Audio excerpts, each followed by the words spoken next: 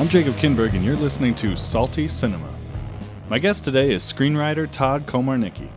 Todd wrote last year's hit, Sully, which was named one of the top 10 films of the year by AFI and the National Board of Review. Sully also garnered Todd a Critics' Choice Award nomination for Best Adapted Screenplay. Through his New York-based production company, Guy Walks Into a Bar, Todd has also produced several films, including my favorite Christmas movie of all time, Elf. Here is my conversation with Todd Komarnicki.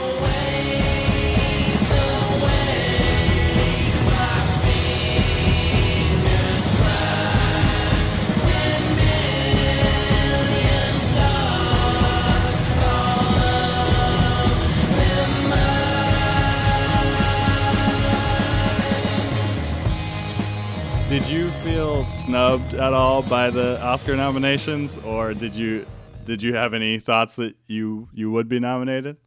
I didn't have a single thought about being nominated through the entire process. You know, when the movie even first came out, you understand that the best adapted category is the one that's stacked. I mean, pretty much every movie is adapted, and so therefore the best movies are going to be adapted. So I actually didn't think about it. The only thing I was disappointed was I do feel like we should have gotten a Best Picture nomination. I feel like we were one of the best movies of the year. I didn't think we were going to win, but I certainly thought Tom merited a nomination and the movie. So that I felt bad for those guys, my producers, and for Tom, but I was not expecting a nomination, so there was no snubification. Do you feel like Sully is the best thing that you've done? Is it a favorite for you? Well, certainly in the film world, because most of film writing, professional film writing, is heartbreaking.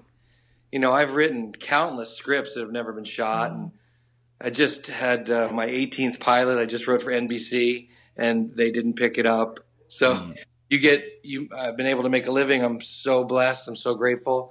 But just getting a movie made is a total miracle. So when you get a movie made and it's about something really heroic and important and beautiful, and it's about the best of us, and it's about hope and love and kindness and humanity, and on top of that, Clint Eastwood directs it and Tom Hanks stars in it, it's pretty hard to not have that be my favorite. Yeah. So do you have a particular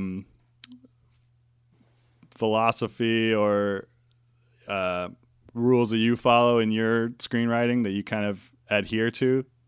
Absolutely. It's not borrowed from anywhere. It's just learned and earned, but absolutely. It depends on what part of the process you're talking about.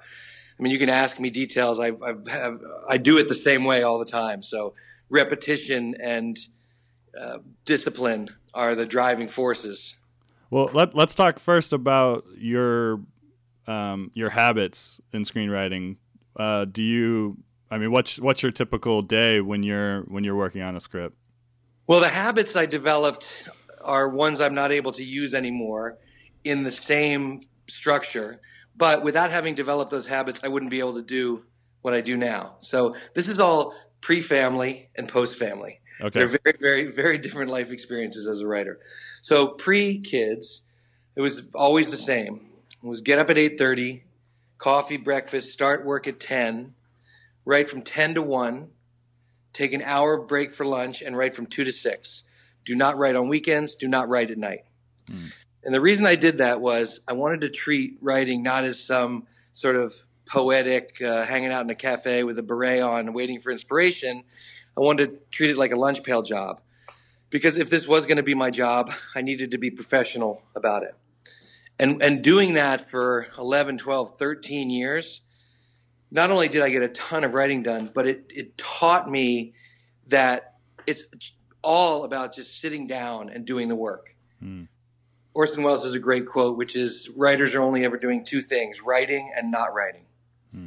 And if you're not careful as a writer, you can have your not writing hours subsumed by thinking about writing, or what should I do, or did I get it right earlier, self-editing, all these things. And you can miss your life. You can be absent from your children, absent from your wife, and you can just check out because you're always writing when you're not writing. There's also the procrastination problem.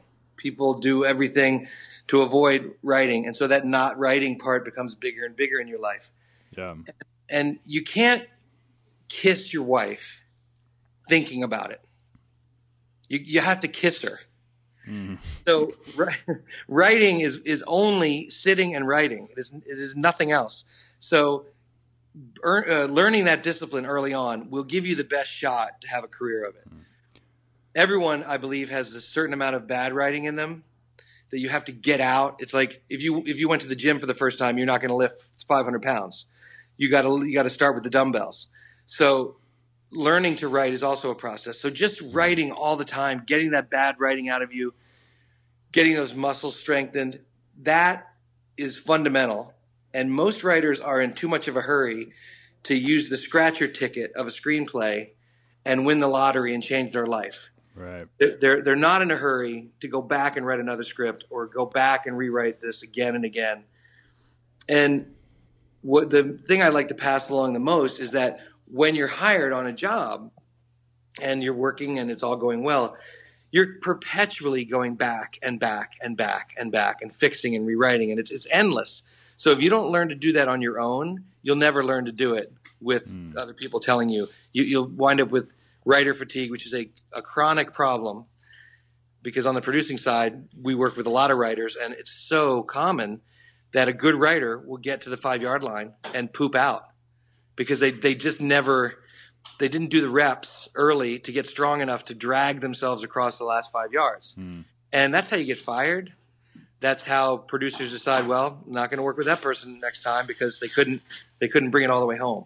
So that perseverance and late strength to finish sets you apart as a writer. And I would just encourage everybody that's listening that wants to do it is to just never stop writing.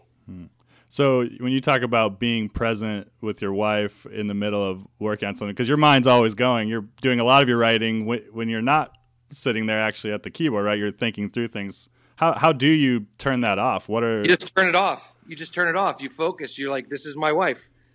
She loves me. I love her. This is my child. Yeah. I don't have the luxury of drifting. When I was single, yeah, I could muse all night long, but it's not available to me. Yeah. And it also hones the work when you're actually doing it.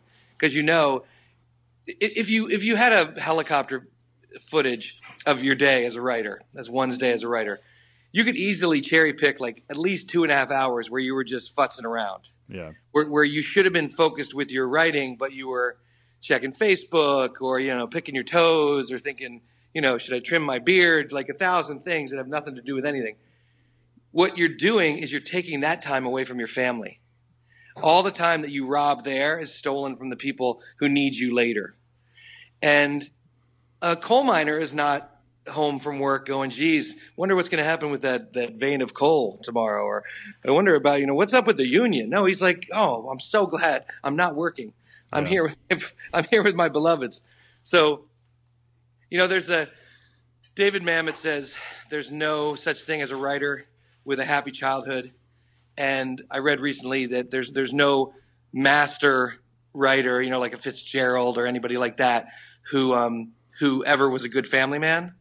And not that I'm saying I'm a master writer, far from it, but I'm trying to put the lie to both of those things because I was blessed with an amazing childhood and I've been blessed with an amazing wife and children. And I'm definitely not going to let writing or some writing goal step on the most important things in my life, which are my faith and my family. Yeah. So talking about that, the schedule that you outlined pre-kids, were you having to work during those 13, 14 years? You were just writing, or did you have other jobs that you had to do? And what would a schedule look like differently when you have other things you have to do? I was crazy blessed. I got hired at 22, and 29 years later, they haven't kicked me out of the business yet. Wow. I never had another job. Wow, that's great. So why don't we get into that? How did you first get into writing? Well, the joke is, one has a plan for one's life, and it never ever pans out that way. My plan was first to be a professional baseball player, but God gave me the desire, but not the legs. And then my next desire was to be a rock star, and God gave me the voice, but not any ability to play guitar or find bandmates. I came up with a couple of really cool leather jackets over the years, but that was it. That was the extent of my rock stardom. So what I found was I was ending college and I didn't know what to do, and I had a semester left, and a buddy of mine said, "Hey, let's make a short film. I can get art credit and graduate early if we just do this film together." And he said, "I'll direct it and you write it." And I said, "What do I write? A film? What are you talking about?" He said, "You write poems." So I was in a poetry writing class. I was like, "Oh yeah, that's a straight." Yeah, that's the same. Obviously. Really, it was because my friend was a real iconoclast and didn't have a lot of people in his life. And he was like, he chose one of the couple people near him that had once lifted a pen and said, "Okay, you're going to write it." And this is the mercy and kindness of God. I wrote this is without question the worst short film of all time. I mean, there's no doubt that if it was ever unearthed, that it would be mocked eternally on YouTube. And the just proof of how bad it was is that it was a 51-minute short film. Oh, wow. Wow. Yeah, just painful. Anyway, we screened it. It's so bad. We screened it for all our friends. Like 150 people came, and I don't know why their eyes didn't bleed, but they clapped at the end, and we rode that wave of applause in total obliviousness out to LA. Wow. And I felt like this is what I'm supposed to do all of a sudden. And I sat in a furnitureless apartment in Altadena, laying on my side, writing screenplays on legal pads and trying to train myself how to write. And the second script I wrote wound up getting discovered, and it led to my first job writing a movie, and one after the other. Now, when you say it got discovered, were you were taking it around town? You got an agent with it, or more? No, I wasn't doing anything with it. My buddy, who we moved out there together, he had gotten a job at a company that was doing marketing for Disney films, like trailers and commercials and featurettes. And he was working there, and they were growing, and they had a desire to get into the low-budget film business, and they needed non-union writers. And so without telling me, he gave my second script to the head writer there, and that guy called me in for a meeting and hired me to write my first movie. And what genre was that script in? Genre. It was about a prison truck overturning on a prisoner transfer in the middle of an Indian reservation. And the bad guys running into the Indian reservation, and we sort of fade back up 10 years later, and this guy that had been a stone cold killer and deserved to be in jail has been transformed by his life on the reservation and fall in love, and as a child, and the authorities finally figure out where he is and come to get him. And it's cowboys versus Indians. Yeah. And it's about the Indians standing up to defend him. Interesting. So what gave you the confidence to write? What made you think that you could do it? I've always had sort of a dopey confidence. What's funny is at the beginning, before I was writing novels, because I published a few novels, I told myself, well, I'm not a real writer, so I can't write a book. I wouldn't give myself permission to write a book, but I'll write a movie because that's not real writing. That's, anybody can do that. And of course, you discover that it's the opposite. It's actually, I think significantly harder to write a good screenplay than it is to write a book. And the confidence that I gained in having to storytell within an architectural structure, the demands of screenwriting actually made me a much better writer on all levels and a much better storyteller. So that when I wrote my books, I knew I had freedom. I wasn't tied to the act structures or anything. But my storytelling chops were sharper than a normal novel writer because I was driven by filmic storytelling. So they both helped me immensely. How has what's expected from a screenplay changed through the years?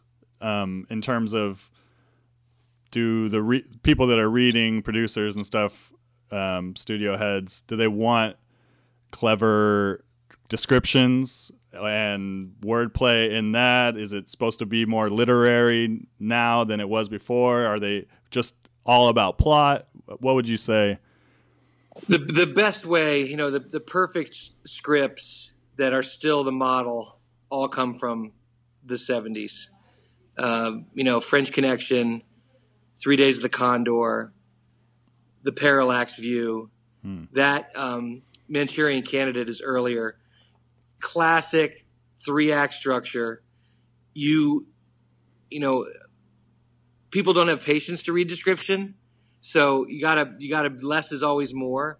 But because I love writing, I always take time to make the description catchy but very tight, because I do find that people notice. Right. When it's a small description, they'll tend to read it, and if it's catchy, they'll remember it. And I have people mention, executives say, "Oh, you're more fun to read because of your description." So I do give merit to writing good description, but it's got to be taught. A line or two at most. And Young then writers are always over-explaining. They're always talking about the internal state of the character in 3 or 4 lines when you can do it with just a flick of the wrist. And because stuff gets rewritten so much in the process, do you think if you're coming to the table with an incredibly original story that the dialogue might not be there all the way or whatever, they'll still be interested in it? Or would you say it still needs to be a complete package? Complete package. Yeah, because you don't want to be fired, and people give up on a script, if the dialogue is not realistic. And the rule we have in-house, Jonathan Coleman runs my company, and nothing goes out the door until he's kicked my ass all over the place on get me to fix stuff. And the rule we have is every scene has to be as good as the best scene. That's tough. Yeah. And when you're young, you tend to think, oh, there's three showpiece scenes, and this is a great action moment, and that's a great romantic moment, but the reader won't get to it if they're not pulled along. Every script has to be a page turner. Is that something that is hard for you to be hard on yourself and know, like, I think this script is ready, but then he comes and he's like, no, it's not even close? Or is that something you have kind of self-policing? I'm so grateful for it. He's been with me 9 years, and it's definitely upped my game significantly. And he, I don't take every note he gives, but it leads to great discussions. And the best thing is, if he's not satisfied with something, even if he can't articulate it, I know I haven't done my job yet. And it forces me to try to improve all the time. Yeah. Early on in your career, would you say you were that disciplined for yourself in reworking stuff over and over until it was ready, or would you send stuff out? I tried to be, and you have a group of friends that are okay at notes or whatever, but having Jonathan, I always tell young writers, try to find that producer, try to find that set of eyes that just elevates you, because you need it. Writers in television have it because there's a writer's room, and things get worked over and jokes get worked over, and you got a whole bunch of people laying their hands on it. Sometimes that's not better, but at least you got a lot of backstops. But it's too easy to convince yourself as a screenwriter that it's ready, it's good, it's great. When we're producing stuff, even from writers I love, when they send me an email saying, oh, it's ready, it's like, it's not up to you to decide if it's ready. You can say, here it is. I think it's ready. Yeah. I love it. I hope you think it's ready. But they've set up an expectation for themselves where they're trying to block doing more work instead of being excited for what the next set of notes will do to make it even that much better. If you're going to be precious about your words, if you're going to be precious about your approach, write plays or books. But if you're writing a movie, you have to understand that collaboration is the key, and surrounding yourself by smart people that have good notes and are thoughtful, being open and collaborative. These are the way you keep getting jobs. People will remember enjoying working with you. So you live in New York now, but you said you originally went out to LA. When did you go out to New York? I've been here 23 years now. Okay. Yeah, as soon as I could afford to move back to New York, I came back to New York. And Is there a difference in being a part of the industry in LA and in New York that you see? 100%. Yeah, there is no industry in New York. I mean, there are a couple of cool companies here, but they're indie companies, and the studios have offices here. But it's not. New York is not a movie town, so none of the people that we know are in the movie business. I never have to talk about what I do ever, and my wife is usually not interested until it's really real, because there's so much. It's so nebulous, and there's so much almost and if this and if that. It makes the person crazy, and it's really, really tough to be married to a dreamer. So I wind up not talking about my work. I just do the work, and I've got Jonathan and Seth in the office, and we talk things through. But I'm unburdened by the weight of having to be in the business. In LA, everybody's in the business. Wherever you go, you're talking about it, and there's no escape. And that's just too much for me. I'm not that interested in it. I'm interested in getting better at my job and telling stories, but I'm not that interested in the business side of it. So I much prefer our quiet life in New York. So after you sold that first script in LA, what was the next few years for you in LA like? I got a couple of script deals. I got signed by CAA, and then I realized, oh my goodness, they don't make these movies they buy. This is a terrible thing, because I thought that's part of the confidence / cockiness. I just thought, okay, well, look, it happened for me right away. Now I'm off and running. So I decided to go write a book. I wrote my first book. That was the advance for that book allowed me to move to New York, which was wonderful. But then when that book came out and nobody beside my parents and sisters bought it at the local Barnes & Noble, you realize, oh, you got to make a living at this. How do you do that? Oh, okay, better go back to the movies. So I interspersed a few novels over the years, but really the bread and butter has always been movies. And I love movies, and I love screen storytelling. It's fascinating. So would you say that Elf was your kind of big breakout movie? Or did you have anything before that kind of put you on the map? No, I mean, they're making the movie that put me on the map right now, Professor and the Madman. I wrote that adaptation in 1998. Okay. And even though the movie didn't get made until just now, it opened every door. Okay. I mean, that was pretty much like, that was the end of any sort of dry spells once I'd written Professor and the Madman. So that was a huge blessing. Elf was a producing thing. So what's funny is that it gave us immense producing opportunities, but so many that for a period of 5 years, my writing went down to like 20% of my output, because I was so busy reading scripts and meetings and setting stories, and producing is completely consuming. And on the other side of that, I made after the writer's strike, I made my life a lot smaller, and we used to have a couple offices and 8 people working, and I was not getting a lot of writing done. So it's actually, since the writer's strike, been much easier, really focused on my writing, really focused on my New York life. I used to be in LA 4 months of the year, and now I'm maybe there 2 weeks. Well, so obviously Elf is a Christmas classic now. It's a every year thing. Everyone loves it. How did you come up with Elf? It was just as we planned. We knew that we were a Christmas classic for the ages. It's so surreal that it landed in the culture the way it did. I mean, we had no idea. David Berenbaum wrote Elf. He's from Northeast Philadelphia. He's just the nicest man. I love him so much. And he is Jewish, and he grew up in a neighborhood where every Christmas, the trees and the lights and every street he drove down said Christmas, Christmas, Christmas. And then he went home and he had his menorah, and he didn't have Christmas, and it put a deep ache in his heart. So like everything, I'm going to be a little profane here for a second, but flowers grow in shit. The only way anything grows is something bad has to happen. It's just the way it is. So this young boy who's heartbroken every Christmas turns out to be the guy who wrote Elf. The first 3 scripts he wrote when he moved to LA were all Christmas movies. He was just so touched by it.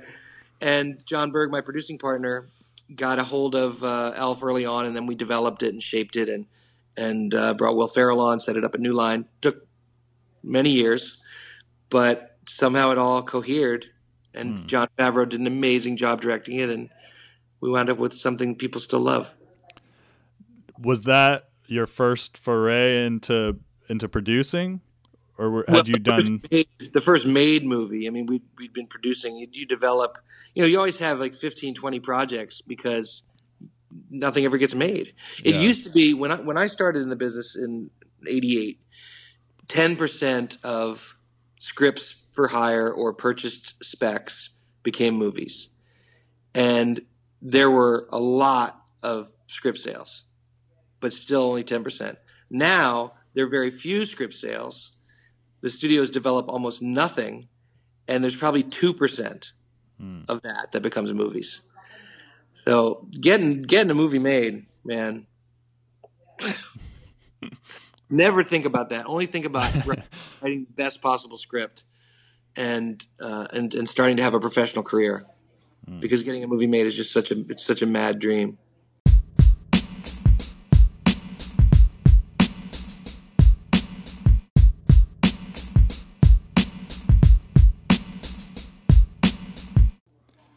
Now that you're in the position that you are, though, I assume there are those passion things that you like. Before, you would write something and you're at the mercy of someone else getting it made. Now you're kind of in a position you can write what you want and get it made if you're also a producer yourself. Is that true? Especially as a Christian, the way I look at my life, I don't think about someone else being in control or me being in control. Yeah. I mean, it's certainly, I'm in a better spot on the other side of Sully being successful than I was before Sully came out. So that's great. I mean, I'm really appreciative of that. But it doesn't give me a magic wand.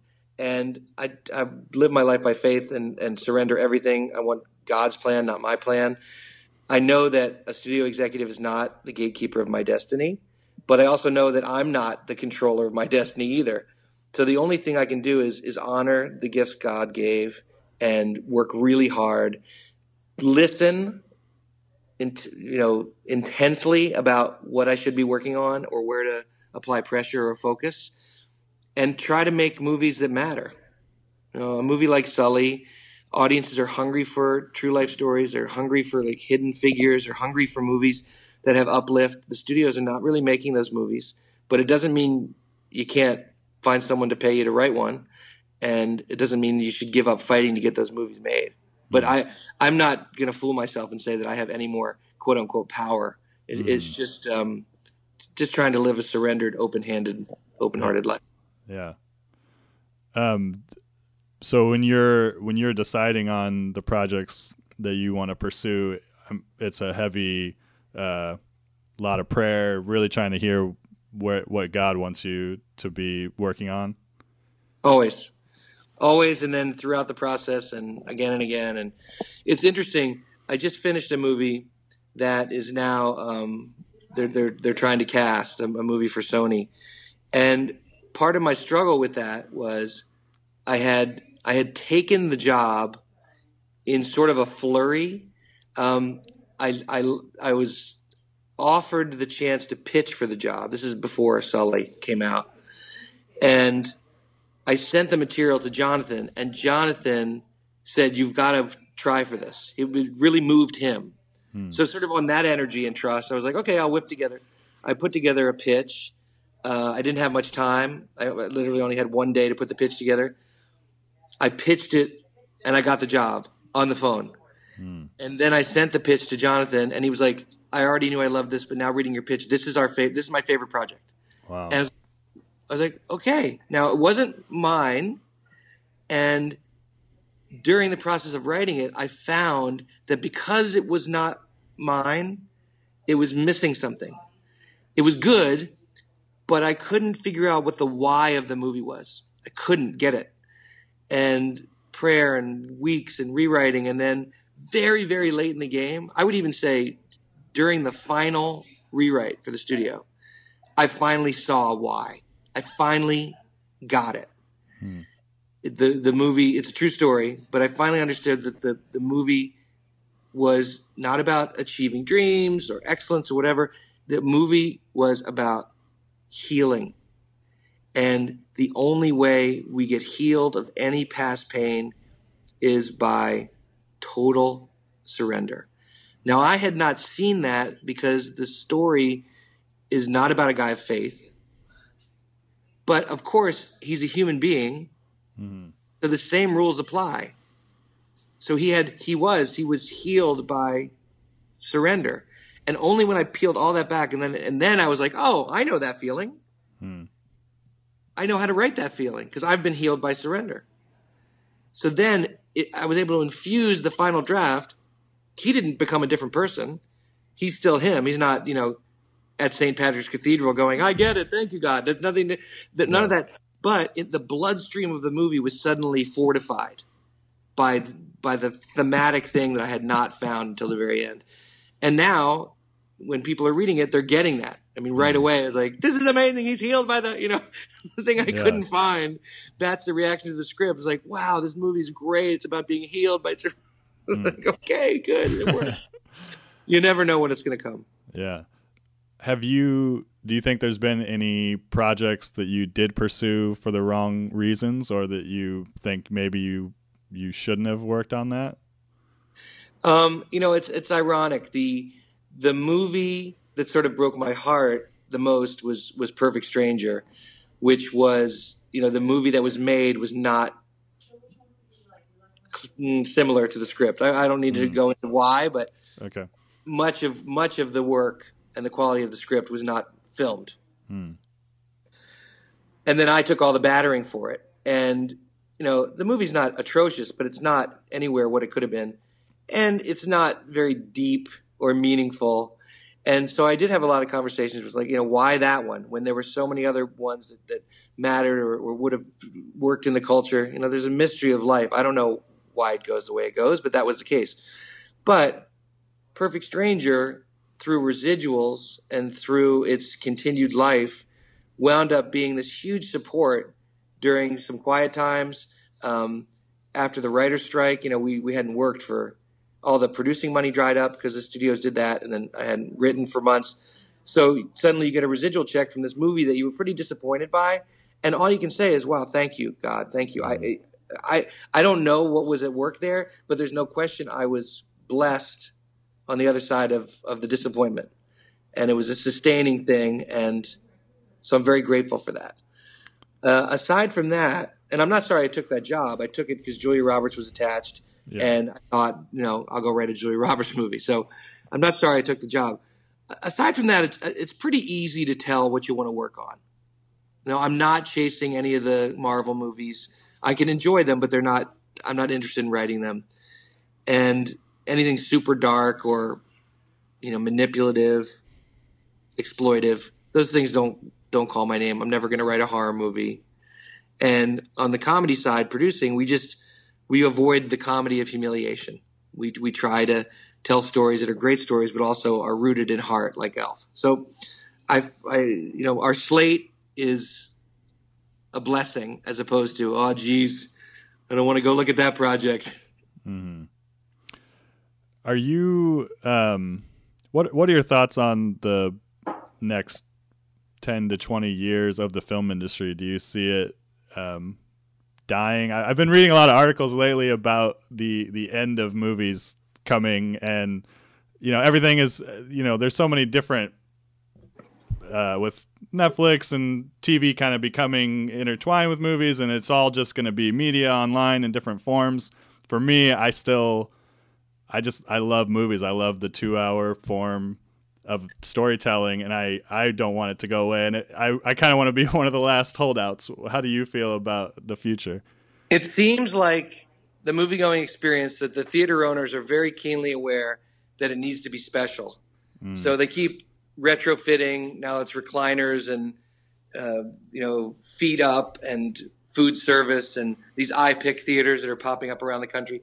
So I think sort of the high-end $20 ticket, go have a full movie-going experience like you're going to the theater or you're going to a ball game. I think that's going to proliferate, and I think it's still going to exist. And there are going to be movies that are targeted for that. You certainly can't make Avengers and put it on a small screen. People will watch it on a small screen, but it's made for the big screen. So as long as Disney and Warner are getting their bread and butter from those kind of movies, there will be cinema. The brain drain towards television away from writing movies that's real. Steve Zalian goes and does The Night Of because that's who's going to let him tell his story, as opposed to him rewriting for $1 million a week again and again and again, and not being able to really put his imprint. So yeah, TV is going to have the best and brightest, and that will continue. But Netflix, and there's a little cannibalization going on. There's going to be this ongoing fight with cable, and there's going to be so much content. How much quality content can people take in? How many House of Cards, Bloodline, Vikings, Game of Thrones, how much can a person consume and interact with? There will be a tipping point where you're just like, it's too much. I can't take in anymore. And there will be a diminishing diminishing and or fracturing of the audience. And the content funders will say, geez, we can't afford to spend $11 million an episode. We're gonna make it smaller. Less people are watching. They're only watching on their phones. So there are changes afoot. I don't think they're going to happen tonight, but the best news is that the people that run the corporations recognize that quality content still is what is the bedrock of their companies. That's what they need. Yes, there's YouTube. Yes, there's cat crotch videos. Yes, there's all that kind of stuff that's free and gets us to 1 trillion views. But in the end, the identity of a company is built on their tent poles. And because those are all giant, even though I'm not a fan of comic book movies in general, because they're all so giant, that has to be serviced. And that means you need infrastructure, and it means you need to make other movies. Have you been a Christian your entire time working in the industry? When did you come to Christ? Yeah, in my early 20s. Okay. So right before I started. Yeah, it's funny because people ask me, what's it like being a Christian in the movie business? I'm like, I don't know what it's like to not be a Christian in the movie business, so I don't know how to compare. Yeah. And you talked about how your faith has an impact on the kind of stories that you want to tell. Does it have an impact on what you will watch as a viewer? 100%. Yeah. I mean, I can't look at horror movies. I try to avoid the dark, but I certainly don't avoid the sad. Manchester by the Sea is about as grueling a movie experience as you can have, and it's an exquisite work of art. So, yeah, I'm not a soft touch. I'll watch the. I'm not watching Hallmark Hall of Fame at night. What are your views on nudity in film? On nudity in film? What an interesting question. I don't know if I have an overall view. I would say, for the most part, probably the way it's used is just for titillation and exploitation, and to get a rating in a kids comedy, a PG-13, or like not when you were growing up, but when I was growing up, movies like Porky's, and this is just it was a way to get eyeballs in the seat. It was never tied to character or anything. I would imagine that if shame or power or some storytelling tool were necessary for a moment to tell a story, that there might be reason for it. But I think for the most part, it's there as an add-on. But I wouldn't just say it shouldn't exist. I mean, it would be a case-by-case thing. I'm a big fan of profanity in movies because real people curse. Right. And when movies pretend that real people don't curse, they sound like they're not real people, and that's bad. One of the reasons I ask is you have a lot of nudity in your movies. I love nudity. I gotta have it.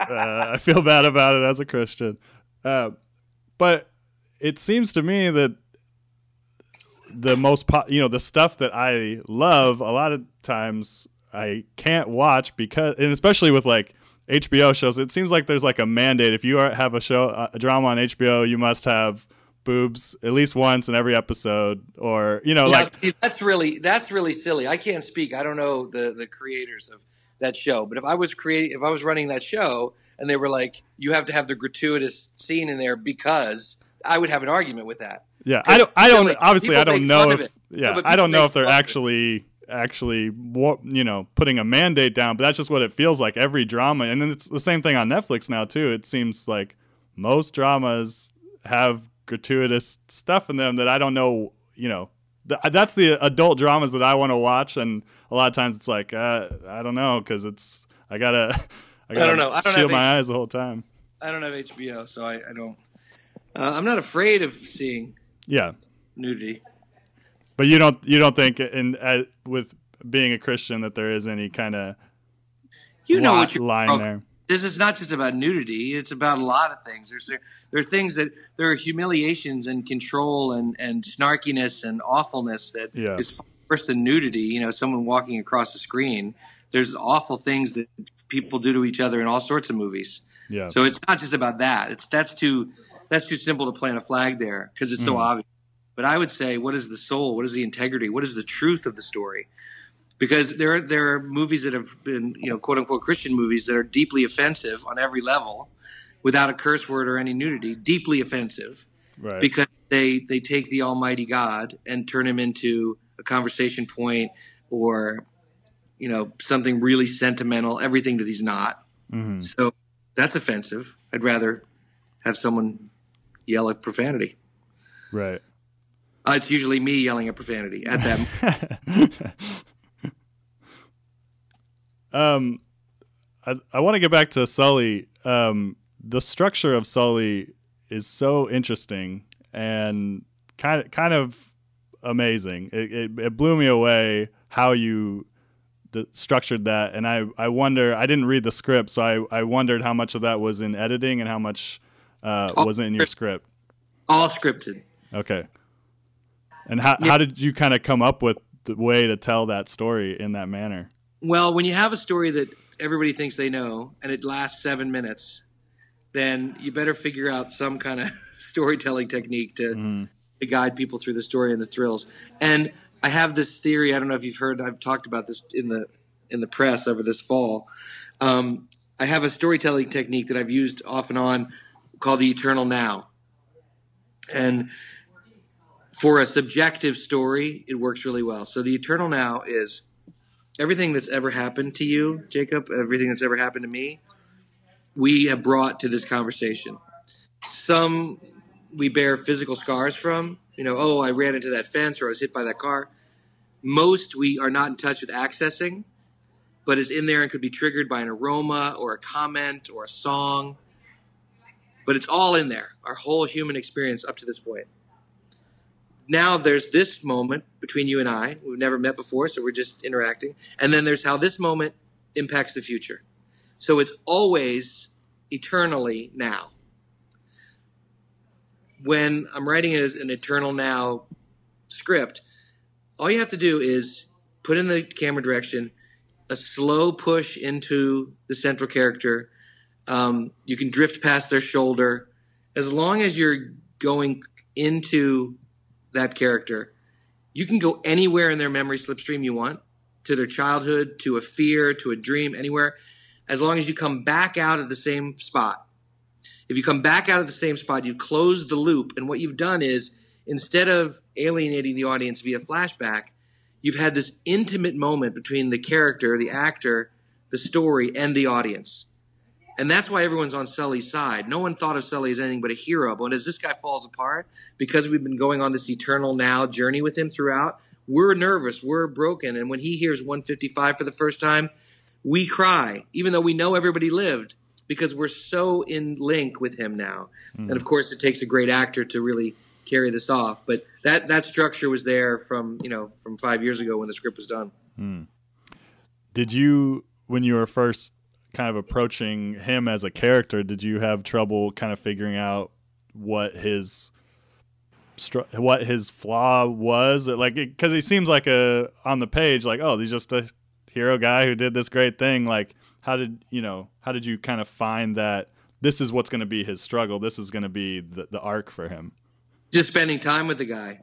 And, it's not in his book, but what the investigation did to him, the wear and tear and how it actually played out, had never been in the press. So the producers and myself were the first people he ever told.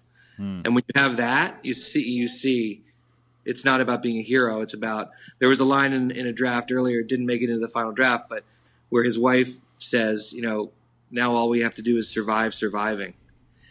Because what happened to them, it was giant. It was momentous. They got famous while they're being investigated. The more famous they got, the closer they got to losing everything. They were separated. They couldn't get together. He was falling apart physically. His whole life had been about control and excellence, and now he had neither. They wouldn't let him fly, couldn't make any money. So that was a lot of water eroding a life's work, and it was just water falling down onto him. And when you have that as a center of your story, you have a lot to share with people. So, but were you were already pursuing telling his story without kind of knowing that, right? You're saying when you talked to him, you kind of found that out. After I got the job. So what was that? Without knowing that, what was that initial interest in telling his story for you? Well, because the event was a singular New York story. It was a happy story with a plane in it. That's laced throughout. Like being a New Yorker and living here, I still marvel at the fact that no one hesitated to go rescue. There's not one person on the ferry, the captains, the scuba cops, not one that hesitated. And that's another big reason that they did it in 24 minutes and everybody lived.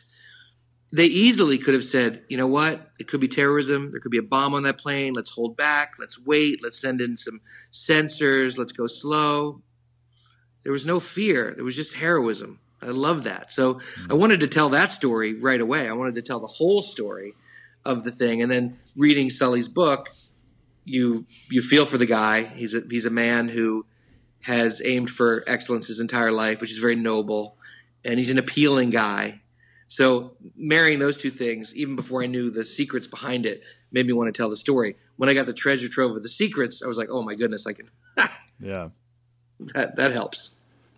Do you have a favorite movie from this past year, or some of your favorites?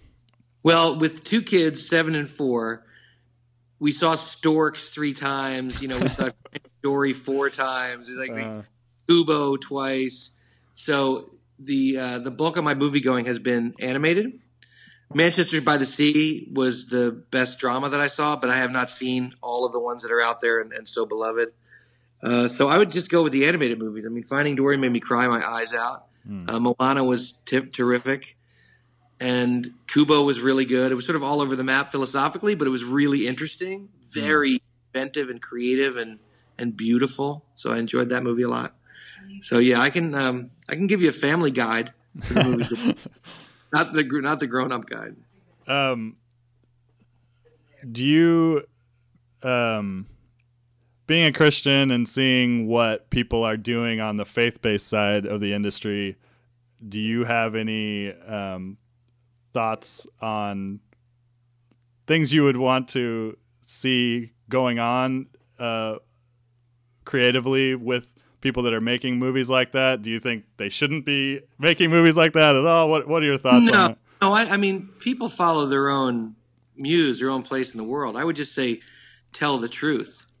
I mean, my only frustration with Christian anything is that whenever we're trying to find a place in the culture, put us up there on the shelf as part of other things, and then look at us, or we're just serving a certain audience, and I just think that's a fundamental mistake, because I believe in the God of the universe.